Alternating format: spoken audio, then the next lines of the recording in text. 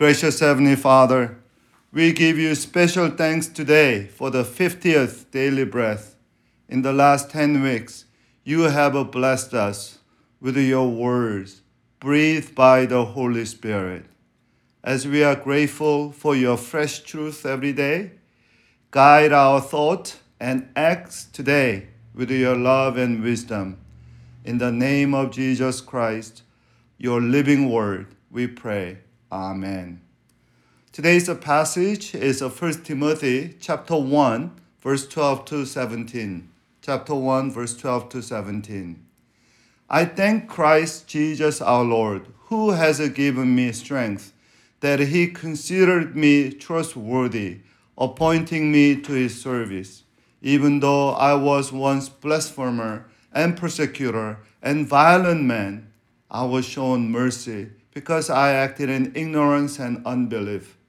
The grace of our Lord was poured out on me abundantly, along with the faith and love that are in Christ Jesus. Here is a trustworthy saying that deserves the full acceptance. Christ Jesus came into the world to save the sinners, of whom I am the worst. But for that very reason, I was shown mercy, so that in me, the worst of the sinners, Christ Jesus might display his immense patience as an example for those who would believe in him and receive eternal life. Now, to the King eternal, immortal, invisible, the only God, be honor and glory forever and ever. Amen. Yesterday we saw Paul's digression on the proper use of the law, after which Apostle Paul concludes that law always confirms the gospel.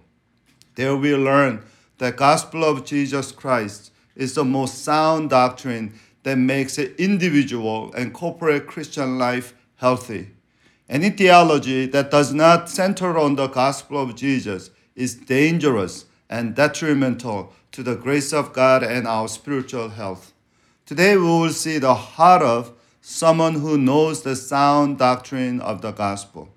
Here we see three characteristics of a healthy or sound theologian of God's grace. Today's passage reveals what true Christian theology is all about. Here I want us to see the characteristic of a genuine biblical theology. By the way, everyone is a theologian. Yes, everybody is a theologian. Everybody who can think and anyone who can think about God is a theologian. So if you have ever thought about God, you are a theologian, whether you went to seminary or not. It's like everyone cooks is a cook. If you cook, you're a cook. The real question, chef, the real question is not if you are a theologian or not, but if you are a healthy, sound theologian, or you are unhealthy, shallow or sick theologian. Every theologian and believer of a sound doctrine and the healthy truths of the gospel of Jesus Christ has a trinity of gratitude, humility, and joy. Gratitude, humility, and joy. That's what Paul is speaking to us through this passage. First is gratitude. Verse 12. I thank Christ Jesus our Lord, because he considered me trustworthy. And later in the verse 14, grace of our Lord was poured out on me abundantly.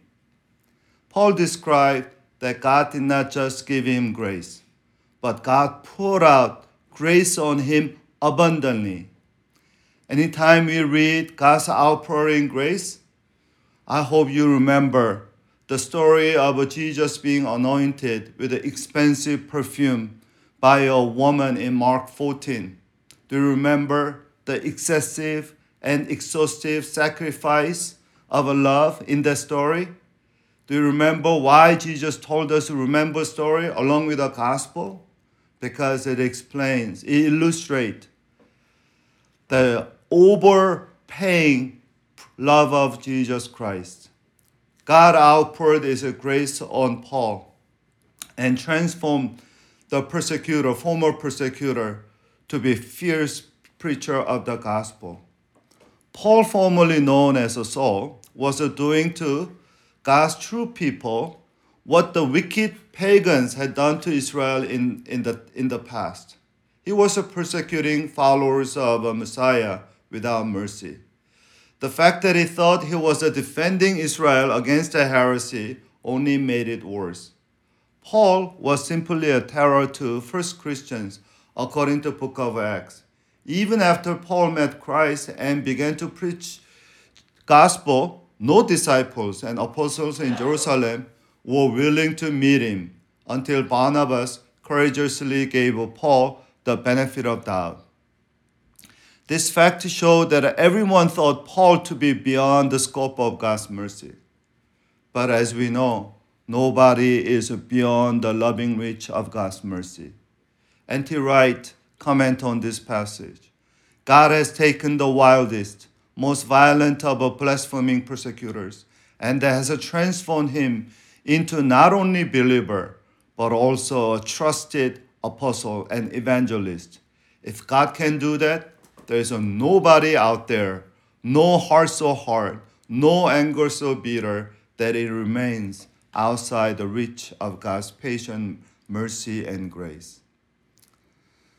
Karl Barth also said this: grace and gratitude belong together like a heaven and earth. Grace and gratitude are like a voice and echo. Gratitude evokes a grace like a voice and echo. Gratitude follows grace as a thunder follows lightning. I love that.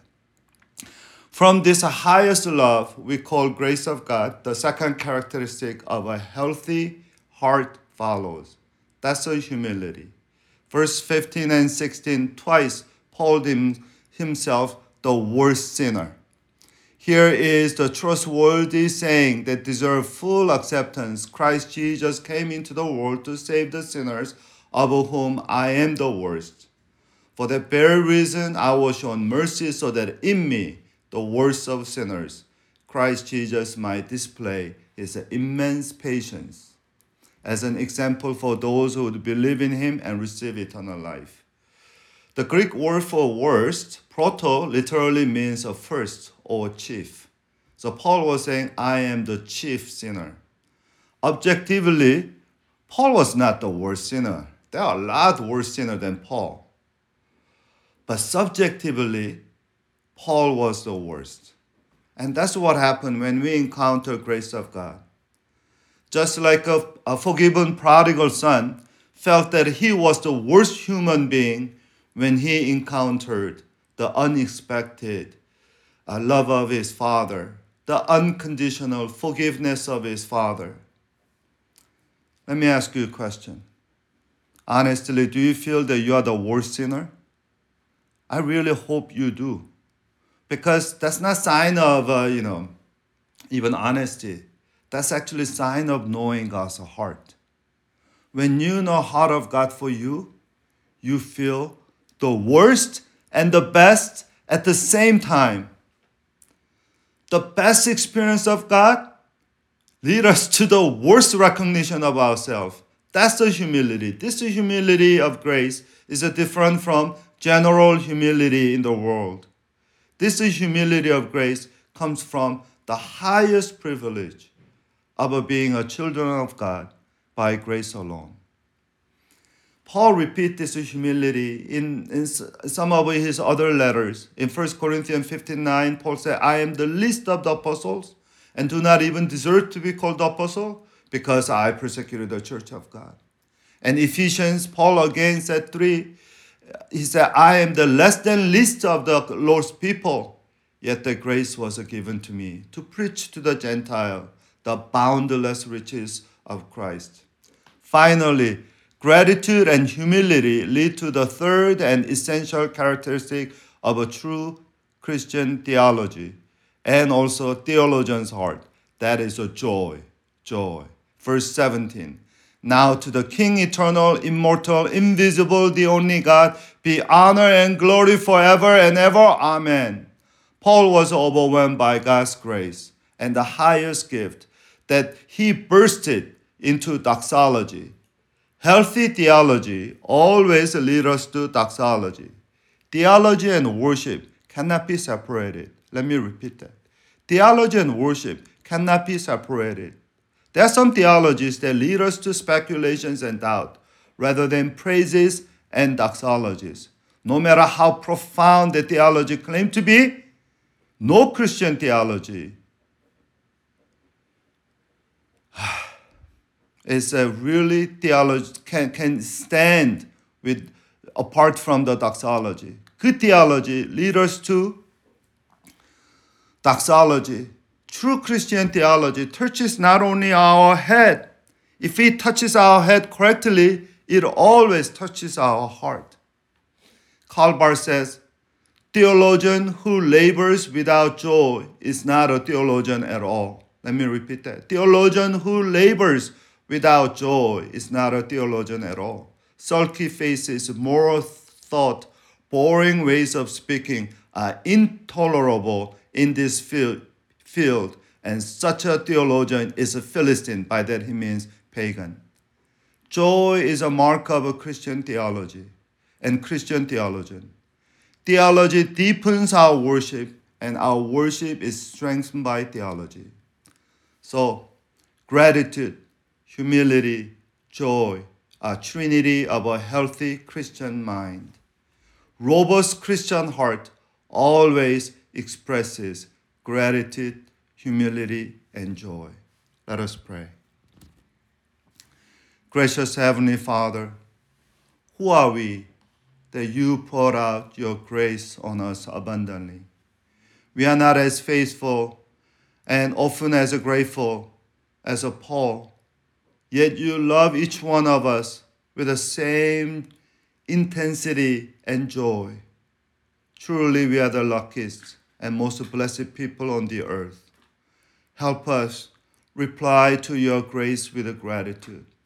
Help us reflect your highest calling with humility. Help us shout your love with the loudest joy. May our walk with you today become our living worship to you. In the most blessed name of Jesus Christ, your excessive and exhaustive love for us, we all pray. Amen.